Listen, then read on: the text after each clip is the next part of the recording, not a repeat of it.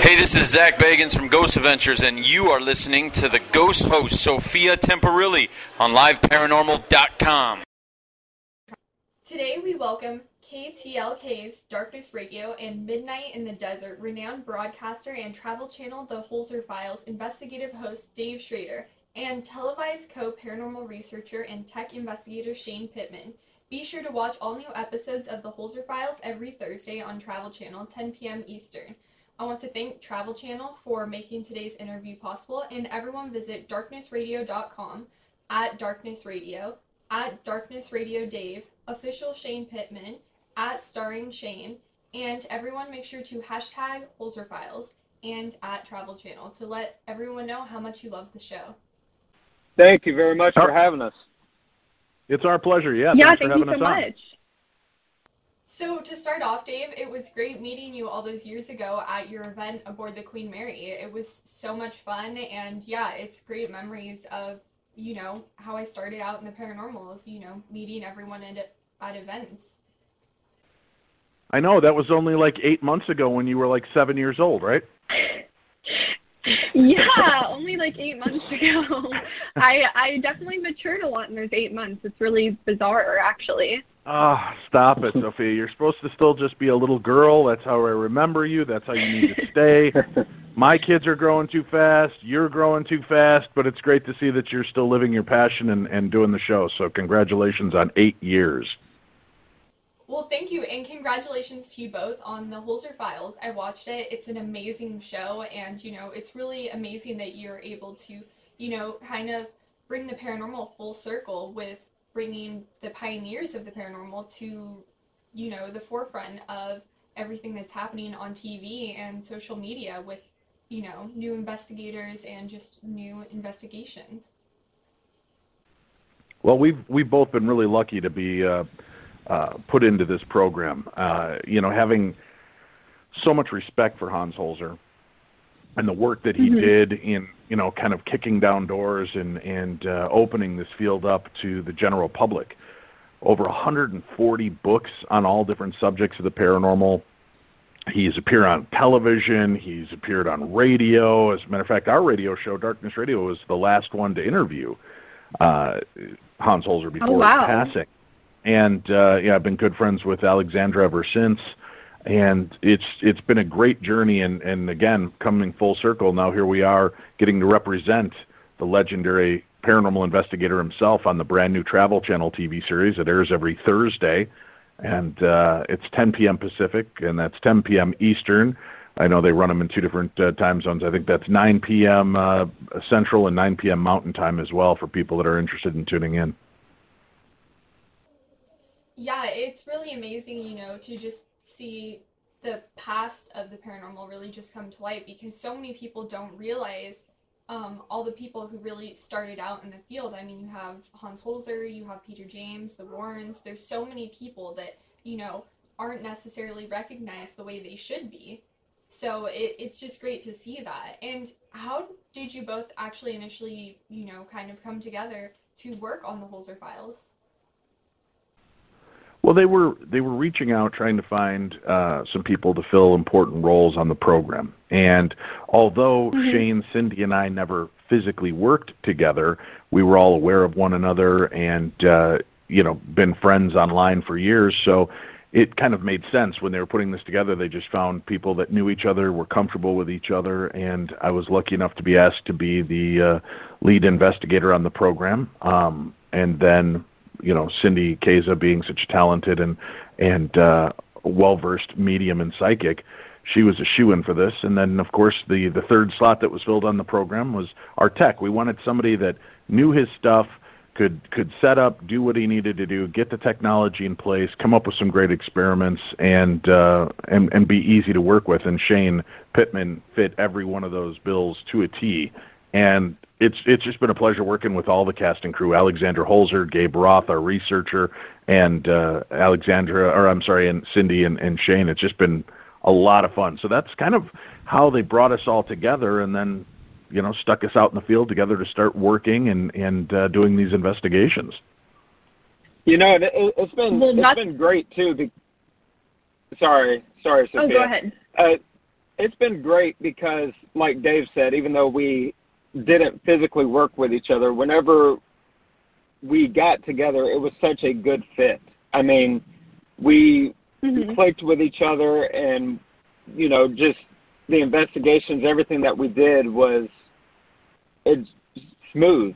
So, I mean, it's been an honor to be a part of this, and I'm just thankful and proud of the work that we've done so far. So. I was just going to say, you know, Shane, I feel like you should also add Spider Conqueror to that list. I couldn't believe seeing all the spiders. Did you realize they were in the room with you when you were filming the last episode of the Holzer Files? Absolutely not. See, a lot of people, whenever they're watching the show, it's, you know, a lot of the times, especially when we're investigating, we're in the dark. So the cameras are picking up, you know, it's IR light. So it's reflecting off of these spiders. We had no clue that they were around us at all. So, yeah, that was surprising to me watching it whenever we were doing the live tweeting and all of that. Just watching it, I had no clue how many spiders there were around us. So. And we don't get to see the episodes in advance, Sophia. So when we're live tweeting and you guys are watching it, we're seeing the same thing. So what's really kind of fascinating for us is we weren't even aware of the spiders until then, but it was uncanny how they would start to make themselves known. They'd like drop down or spring back up as paranormal activity was starting to ramp up in the house. Right. And that was really kind of a freaky moment to realize, oh, yeah, we're not alone. Even the spiders are sensing the weird energy that's going on in the home as we were preparing for the investigation and going through it. And I've got to say real quickly, if anybody had a chance to watch this last episode at the Morris Jumel Mansion in New York, it is an astounding place. This place has one of the most well-known and well-publicized public hauntings in history. In, I think it was 1963-64, there was a group of students standing outside of the Morris Jumel Mansion preparing for a field trip, along with some of their teachers and some other adults, as kids are meant to be. You know, they were out there chit-chatting and laughing and making noise, and suddenly the doors on the upper floor opened, and a woman came out on the veranda and hushed everybody and told them to be quiet and then returned to the house. A few minutes later, the docent who runs the museum and tours showed up to let them in, and the teachers apologized for all the racket and didn't mean to bother the employee inside, to which the docent said, there is no employee, I'm the first one here. And they said, no, the woman that was dressed, I'm sure it's one of our tour guides, she was dressed in the period outfit. And again, the docent said, no, there's nobody here, I'm the very first one. And that was pretty remarkable because it wasn't something that just one person saw or somebody saw a fleeting image out of the corner of their eye. This activity took place in front of a large gathering, and that's what drew the attention of Hans Holzer to this site, because it was so insanely active and had so much just bizarre things that were going on inside of it that were being witnessed by employees and guests alike. And, you know, joking around with Shane about the spiders, and, you know, I've watched social media pick on my buddy here because he was jumpy. What they don't show, we film 5 days, 12 to 13 hours a day at these locations. Oh, wow. And they have to pare it down, Sophia, to 42 minutes of TV content. So they couldn't possibly fit in all of the weird stuff we had happen. And that night, we heard physical screams. We heard footsteps in the attic running. We heard people walking around us when we were in lit rooms. It was just weird, bizarre, very strange activity taking place. And then, after all of this heightened activity, I stuck poor Shane down by himself in the pitch black basement. And people forget, because they can see everything on night vision camera, they forget when you're alone in a pitch black spot and you're seeing things, you know, in pitch black, it's black, but they've got those tones of gray. So he could actually see something moving around him and could hear footsteps, and something banged on the bench.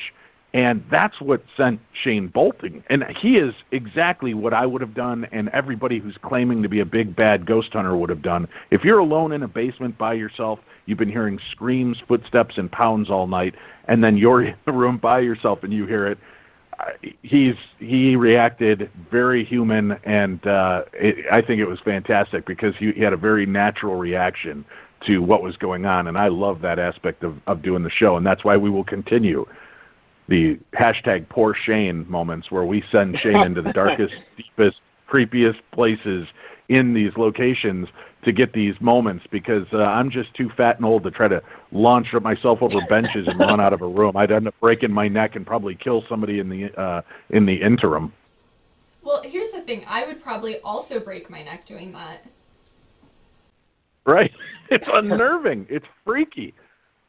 Well, and to add to that too, you know, certain people, you know, they're gonna say those things, and I completely understand where they're coming from, because, you know, they're saying, okay, they're calling themselves professional paranormal investigators. Why are they running out of the room? And I understand their point of view completely, but at the same token, you got to think about something.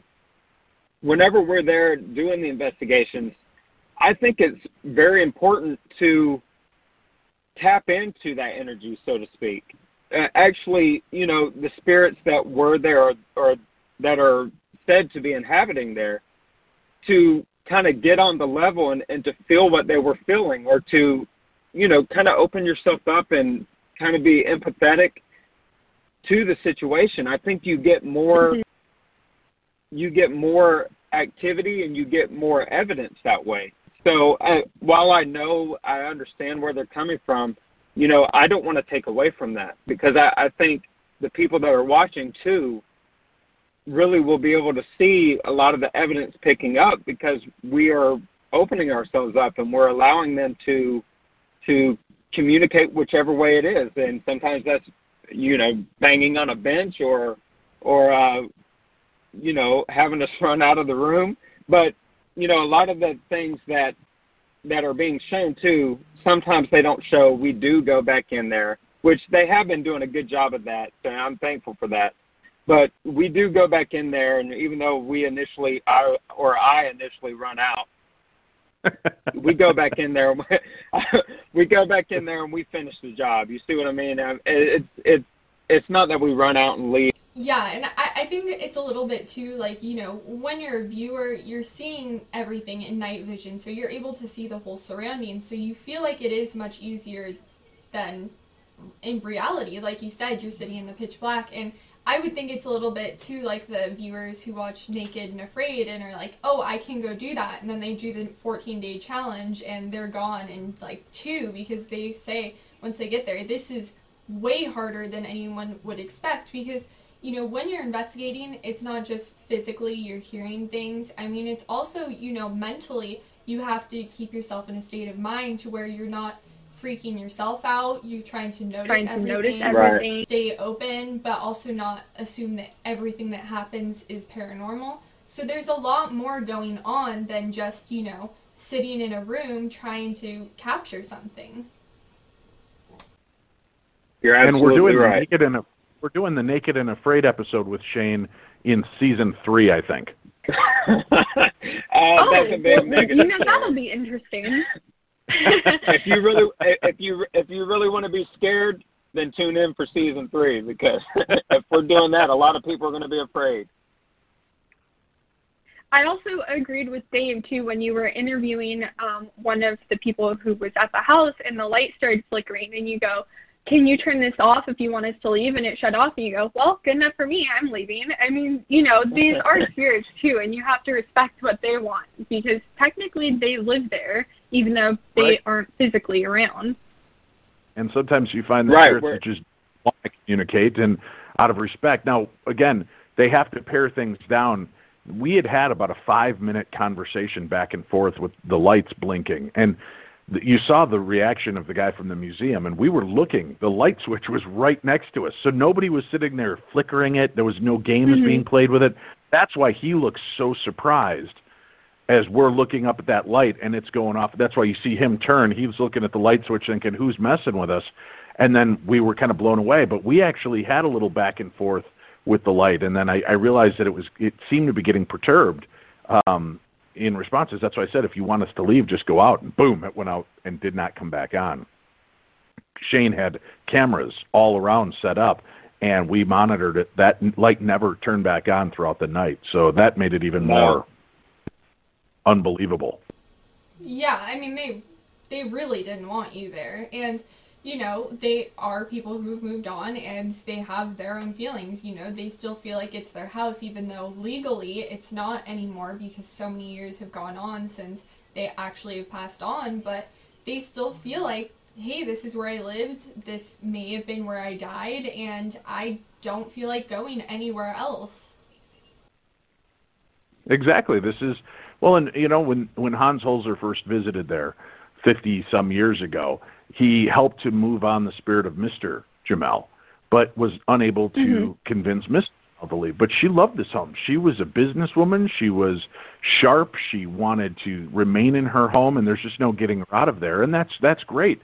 Why make a ghost or a spirit feel unwelcome in their own place of residence? If they want to live there and exist, so be it. Now, we did some work with a practitioner to come in. I don't want to give too much away for people that didn't see it, but we did some work with a practitioner to come in to help some of the darker spirits get out of there. And, you know, we had set the intention so that the spirits that want to stay. And we try to do that at every location to show respect for the spirits, because some of them are just as happy remaining, and ushering them out, you know, is kind of up to their decision. Hans Holzer would always try to help move them through, and that's our goal. If they want help and we will do what we can to see them through to the other side.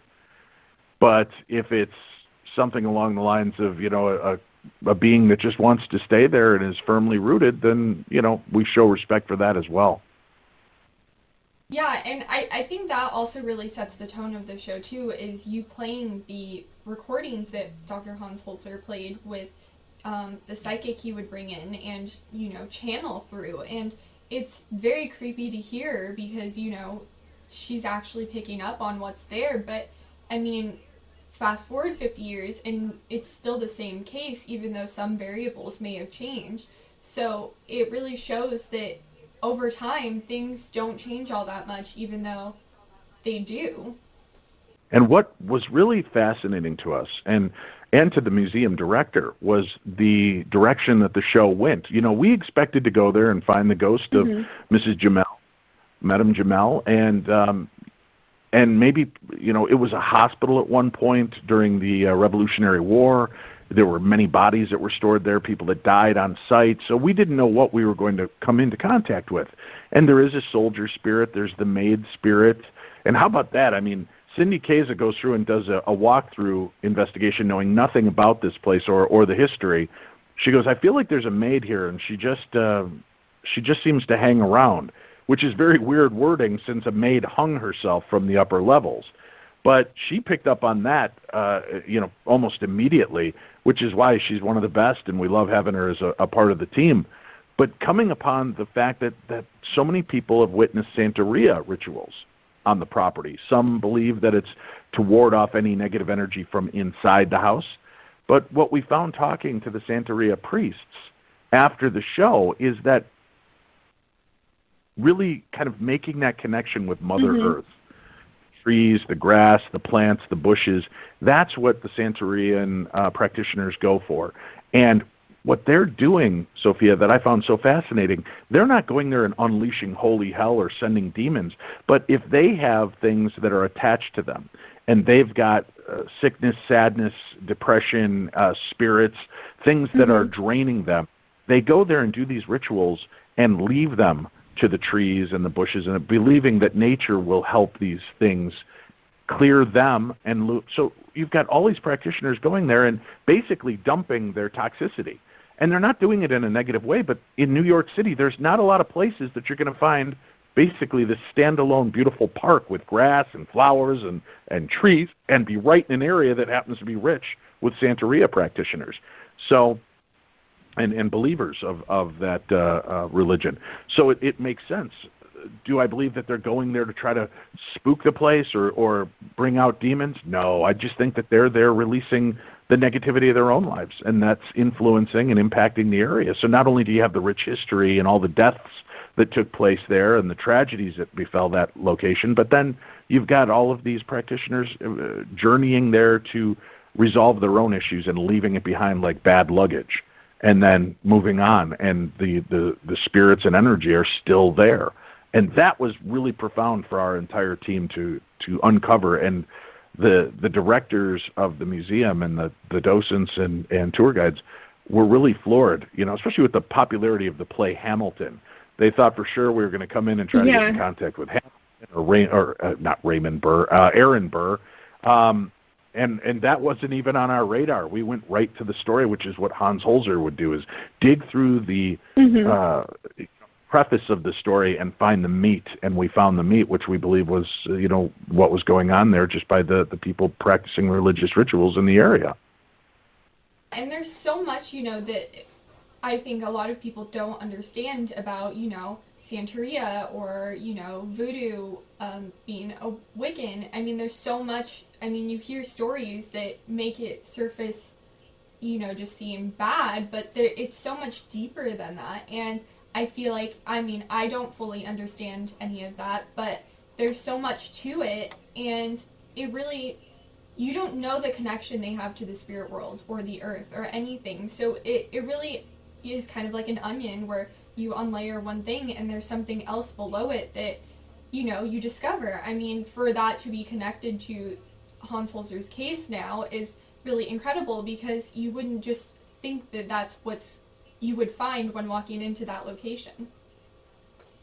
Because, Shane was getting some great results in the basement. We were picking up on these spirits and the energy of the location, so it was a natural to, do our best to try to help move them on. And, one thing I want to touch on again is how extremely blessed we are, because the production company, whenever we have these twists and turns in the case and we find out these additional details, they are completely open to anything that we want to try and what we want to do. Like whenever we brought the practitioner in, in regards to what we found out with the Santeria, they were completely open and on board with anything we wanted to try. So our production company and our crew and everybody has just been fantastic in helping us with these cases and making sure that we get full resolution across the board as much as possible. I think that's so important too when going on investigation, is making sure you have, a good group that you feel strong enough with that when walking into it, there's no cracks in your relationship. So you're kind of stronger together than apart. And when you have the crew, the production company, and yourselves just really in line, I think it makes anything you do much easier. Absolutely. But I know we have to take a quick commercial break, but we'll be right back with more questions. This is author Alexandra Holzer, and you're listening to ghost host Sophia Temporelli. Hi, this is Jeff Belanger, host of 30 Odd Minutes, founder of GhostVillage.com, and author of lots of your favorite paranormal books, and you're listening to the ghost host, Sophia, on LiveParanormal.com. Boo! Hey, this is Zach Bagans from Ghost Adventures, and you are listening to the ghost host, Sophia Temporelli, on LiveParanormal.com. The ghost host, Sophia Temporelli. 8 years of broadcasting on LiveParanormal.com. Congratulations, Sophia. Your dad's, one of his quotes was, "We must respect ghosts, they were one of us," and I feel that's a very true quote. Yeah, I agree. I think so. Well, what do you think about what a ghost is? Do you feel that if you see a ghost, does it remind you, well, this was once a living person, and now they're kind of stuck? Yeah, because... not demons, because I think ghosts can shape different forms, but they are just human people. Very good. I agree with you. I think so too. We can put on a costume and we can move our bodies the same that they can, so they can their form just like we can change ours. Just not probably like some people see them, but you always don't have that. And don't forget, it takes a lot of energy for a ghost to appear and show themselves the way maybe we once knew them. For instance, if my father decided to come back and show himself, I really don't think all of his parts would show up in one piece. He would kind of have to get so much energy just to show his face or something. So that's why it's really important when we're around them and we're investigating and researching that we use our intuition, which we all have that ability, to really feel the ghosts around us and not just try to see them, but try to feel them. Because sometimes they will talk to us silently, and it goes in our head, and there's we use our brain waves, and we pick up electronically through them without any equipment. We are a tool. So if we tap into what God gave us as a gift, which is our sixth sense, I guarantee you your research will be a lot better, too. Thank you guys again so much for coming on today. Thank you very much. Not only am I Dave Schrader, but I'm Dave Schrader of Travel Channel's The Holzer Files, and you're listening to host Sophia Temporelli on liveparanormal.com. I feel left out. I wanted to throw myself into your mix of voiceovers now. Well, I love it, it's almost like we didn't leave break. I know before break, though, we were talking a little bit about the last episode of the Holzer Files, but what initially started each of you in the field of the paranormal? Did you have an experience, or was it just hearing about pioneers like Hans Holzer? You go ahead, Shane. Well, I've had experiences ever since I was young, and on the same token, I've always loved the technology. Anything I had to have the latest piece of technology. I've always been intrigued by that.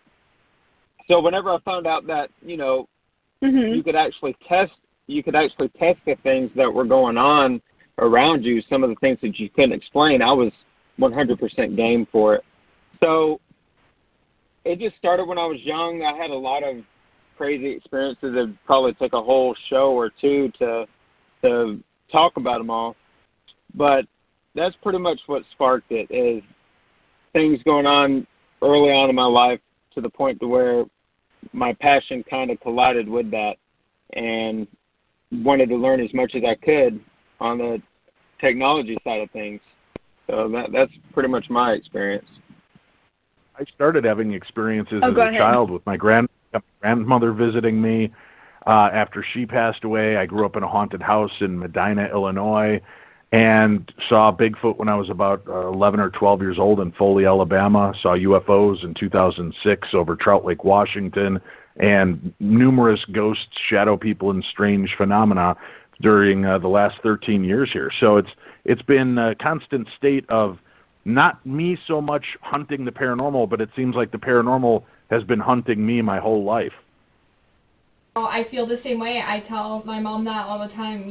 She goes, you chose your radio show, and, look at how far you've come with it. I didn't stick with anything when I was younger, so everyone was pretty shocked, 8 years later on the radio. And I tell her all the time, I didn't choose this. The paranormal chose me. I lived in a haunted house too, and those experiences really shape you as you get older. They stick with you, and I think that just wanting to find out more about the unknown just really drives you no matter what in this field. I agree completely. So, Dave, I didn't know you had seen Bigfoot. Can you tell us a little bit more about that? I know my dad had his own experience with Bigfoot as well, so I'm very curious what happened to you. My grandparents owned 40 acres in Foley, Alabama, and about 10 acres were livable. The rest was just wild and woods. We had a pond that we used to go fishing in all the time, and it was part of the livable area. The back of the pond led into the uninhabitable thicket of woods and creepy snakes and alligators and I'm sure other horrific creatures back there. I'm not an outdoorsman. I'm an avid indoorsman, Sophia. So going outside is not a big thing for me. But we used to love to go fishing. I agree. And we would always hear things crunching around out there. And, you never thought about it. We had cousins and uncles and grandfathers, and everybody's always out in the woods hunting or doing something. And one day my cousin and I got up and we went down to fish, and we were fishing by the pond. And I think he was like 3 years younger than me. And we kept hearing in the woods, and it sounded like something huge walking towards the back of the pond. And the two of us kept side-eyeing each other, and then we'd watch, and finally you heard it stop, and there was all these tall bushes and things at the end of the, surrounding the pond. And this hand came up over the top of one of the bushes, probably about 7-8 feet tall, and pushes the top down. Now, what was interesting to me is the hand looked, and the hair over the hand, like Chewbacca, the way his hair kind of comes over his hand, and it pushed it down, so all I could see was from about the top of the upper lip to the top of his head. And it was very dark inset face. I couldn't see eye color, but I could see that his mane was very black and grayish, heavily slanted towards graying. And he just pushed down the top of that bush and stared at us, and my cousin and I turned and looked at each other, and then we slowly looked back at this thing. Then we looked back at each other, and then like Scooby-Doo, our legs just started spinning in air, and we were up to the house, half expecting to find out it was one of our dumb relatives trying to scare us, but everybody was home. And we were so unnerved by it, my dad, his dad, and our grandfather grabbed their shotguns and went out there thinking maybe there's an intruder or some homeless people living out in the woods, and they had to get them off the property. And they couldn't find anything. But there were plenty of times that you could hear things at night. And, they'd had this beautiful screened-in porch. You'd sit there at night and talk, and you'd hear stuff walking around outside. So, can I say 100% it was a Bigfoot? No. Can I say it was huge and pushed down the top of a bush and looked like a giant bipedal hairy creature? Yes. It was definitely not a bear. Was it a human with insanely big, long hair? It was the 70s. There is that possibility. But it had a very dark inset face and a giant furry hand. So I've still yet to meet any humans that look like that. And I've been on Match.com, so I should have by now. That's incredible that, you experienced that with your family too, because that's really validation when you experience something like that. I think that's an appropriate response to run away like that, because you don't know what it is, and I don't think you want to get close enough to see if it's friendly or not.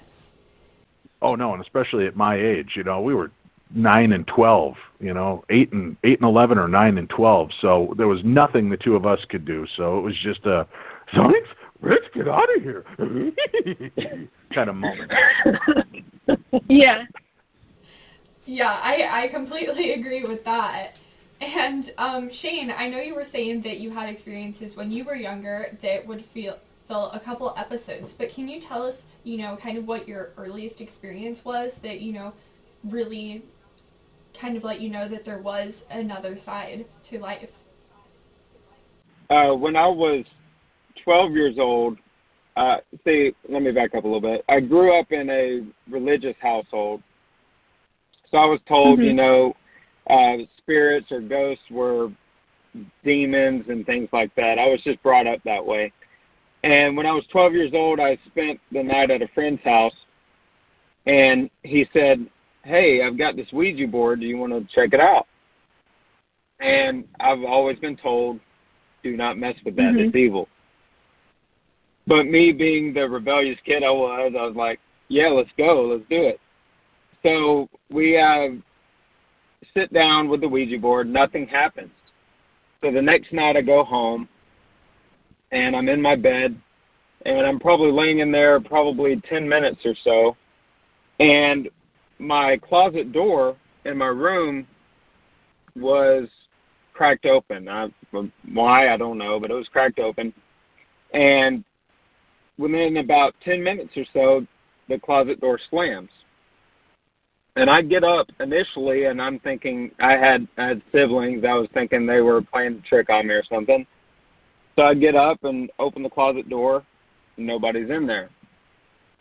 Now we had the there was no draft or anything. We had higher carpet, so if you've seen doors before, the carpet where it's scraping the bottom of the door, scraping the top of the carpet. Yeah, so it's very hard for it to close on its own. So I opened it, nothing was there. I went back and laid back down, and probably about 5 minutes, it slams again. This time I jump up and I run to my parents' room, and they come in there and they open the door and they're like, look, nothing's going on. They, prayed over me, did all that stuff. I was still kind of freaked out. They went back to bed. Probably 30 minutes or so goes by. They, for some odd reason, left the closet door open again. I don't know why they did that, but they did. And it slams again, and this time they run into my room, wondering what's going on. And that night I slept in my parents' room because I was so freaked out. And from there, that was one defining moment of mine. Then I had some more in my teens and in my 20s and stuff like that. But that was a defining moment to where I knew that something that I could not see was out there and something I couldn't explain. And from there, just the passion grew to learn more about it and to see what more was out there. Well, wait a minute. Yeah, and you had something happen and you ran to your parents' room. Their response was to come back and leave the closet open, which explains so much to me, Shane. They wanted the monster to eat you. Yeah, why is everybody... Look, at first it's my parents, and then, Dave, you're wanting to send me to every dark room there is and every place we go. I mean, why are y'all out to get me? I don't understand this. Poor Shane has PPTSD, paranormal post-traumatic stress disorder. It's been happening since childhood. That now we're going to start the new T-shirt campaign, #PoorShane. That's right. See, so whenever y'all see me running out, like on these shows, just cut me some slack. It started from an early age. I will be more. I'd be more tender with you. I'll be more tender with you going forward, Shane, and cradle you lovingly in my arms and feed you Oreo cookies. I appreciate that, Dave. I totally get where you're coming from, Shane. I lived in a haunted house, and I told my parents, there's something in my room. Something is like, before we even knew it was a ghost, I just knew something was watching me. And I would say, I can't sleep in there. And my dad goes, no, you sleep in there. And he would just leave me. And it got to the point where he would just close their bedroom door, and he would just leave me, like, in the hall. So, yeah, the parent thing with the ghosts isn't... Wait, that he left you in a hole? Time. He left you in a hole? Like Did he lower down a bucket with lotion? What do you mean he left you in a hole? Well, not a hole, like the hall, like a hallway. Oh, the hall. Okay, the hall. I thought you said a hole. Yeah. I thought I was going to have to call TCFS now. No, that's good. no. He would just leave me in the hallway, and I'm just like, I'm not going in there. The ghost was in the closet in my parents' room, but yeah, he also would probably come through my closet too. So that was fun times. And yeah, the traumatic parent scars with the ghosts, those always leave the worst imprint. That's what Nanny 911 said to do. Nanny 911 didn't deal with ghosts. Leave them crying in the hall. Is that your story and you're sticking by it? Yes, it is his story. He sticks by it very frequently. But, going from your childhood experiences to now the Holzer Files, there's so many cases that Dr. Hans Holzer did. Do you have a favorite that you've worked on with the show, or something that, you would like to work on in the future as a case of his, for each of you? I think, probably speaking for both of us, the royal flush would be getting into the Amityville house. But, we know how impossible that probably is. They've thrown millions of dollars at the owners of the house of the Amityville residents to try to get access, and it's always denied. But never say never. With the charming Shane Pittman and beautiful Cindy Keza and the elderly, doddering old Dave Schrader, maybe they'll show some mercy and let us in. But I would like to say I have a favorite this season. It's very hard to say because each place had such a unique story, and I had unique experiences. Now, listen, the last 2 episodes, Shane has been under the gun. When you guys see what happens on the Whaley House episode this coming Thursday, you will see that even good old Darkness Dave has to get the hell out of a haunted location once in a while. And I had a profound experience that altered me. After 13 years of investigating, I've never had anything like it happen, and pray that I never have anything like it happen again. But it was violent. It was freaky, and not only did it affect me, unfortunately, it affected poor Shane. # poor Shane. I guess it still fits in this matter. When you see the episode, you understand why. All I say is he takes the full brunt force of me and a wall at one point during this investigation, and but the story was amazing to uncover. And I give a lot of credit to our research team and Gabe Roth and Alexandra Holzer for giving us such amazing insights and history that we're able to access and dig up, because it really helps to shed light on this. And then it allows, when I go in as the investigator to talk, kind of the paranormal detective, to talk with these experiencers and historians, I have a good starting point to peel back these layers of time and uncover some of the truths and some of the bizarre situations. And, when we were first told we were going to do the Whaley House, my thought was, well, what the hell is there left to tell about the Whaley House? It's been on every show and every book and every magazine.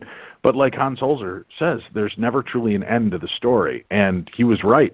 We uncovered things and got a chance to see handwritten letters that the Whaleys exchanged talking about the ghost. So they were aware of the ghost when they lived there.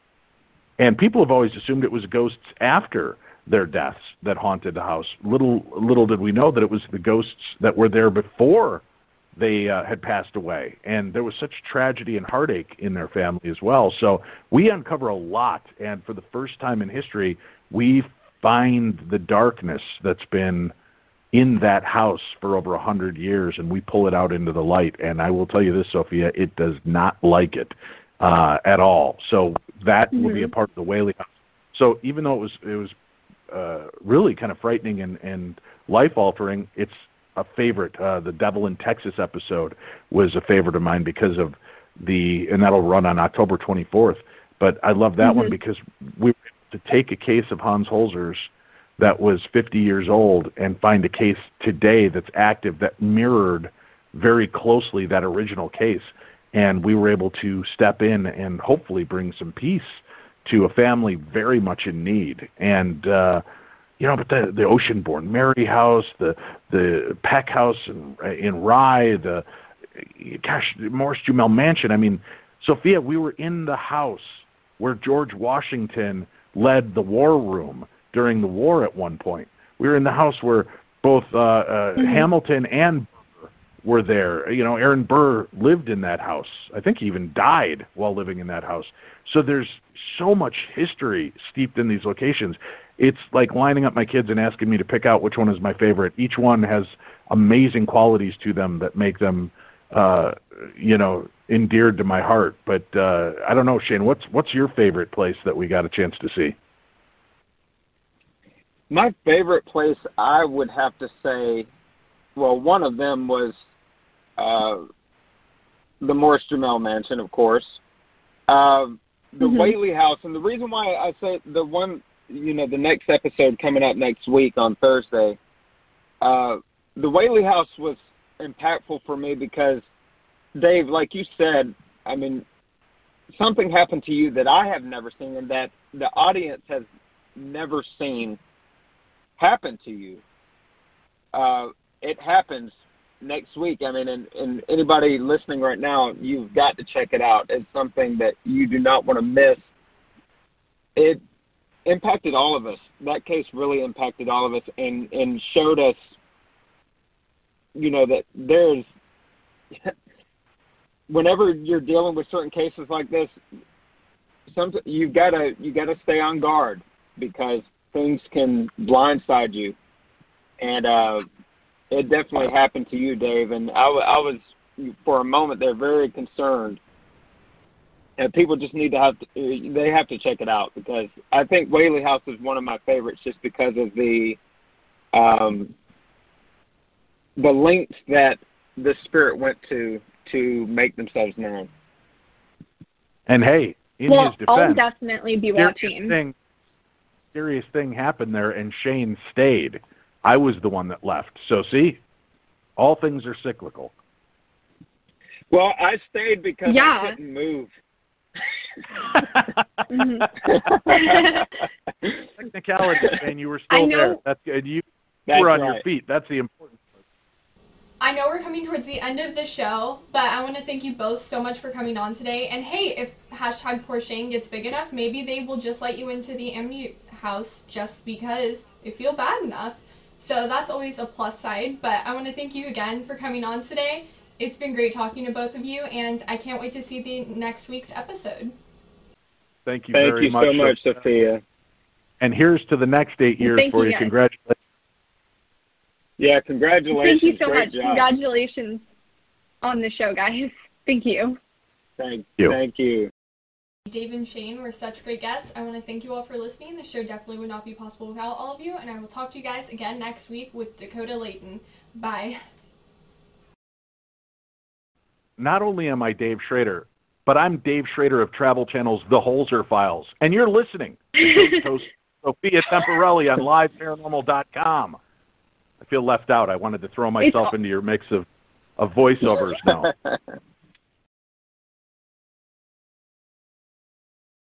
With the Lucky Land Slots, you can get lucky just about anywhere. This is your captain speaking. We've got clear runway and the weather's fine, but we're just going to circle up here a while and get lucky. No, nothing like that. It's just these cash prizes add up quick. So I suggest you sit back, keep your tray table upright, and start getting lucky. Play for free at LuckyLandSlots.com. Are you feeling lucky? No purchase necessary. Void where prohibited by law. 18+ terms and conditions apply. See website for details.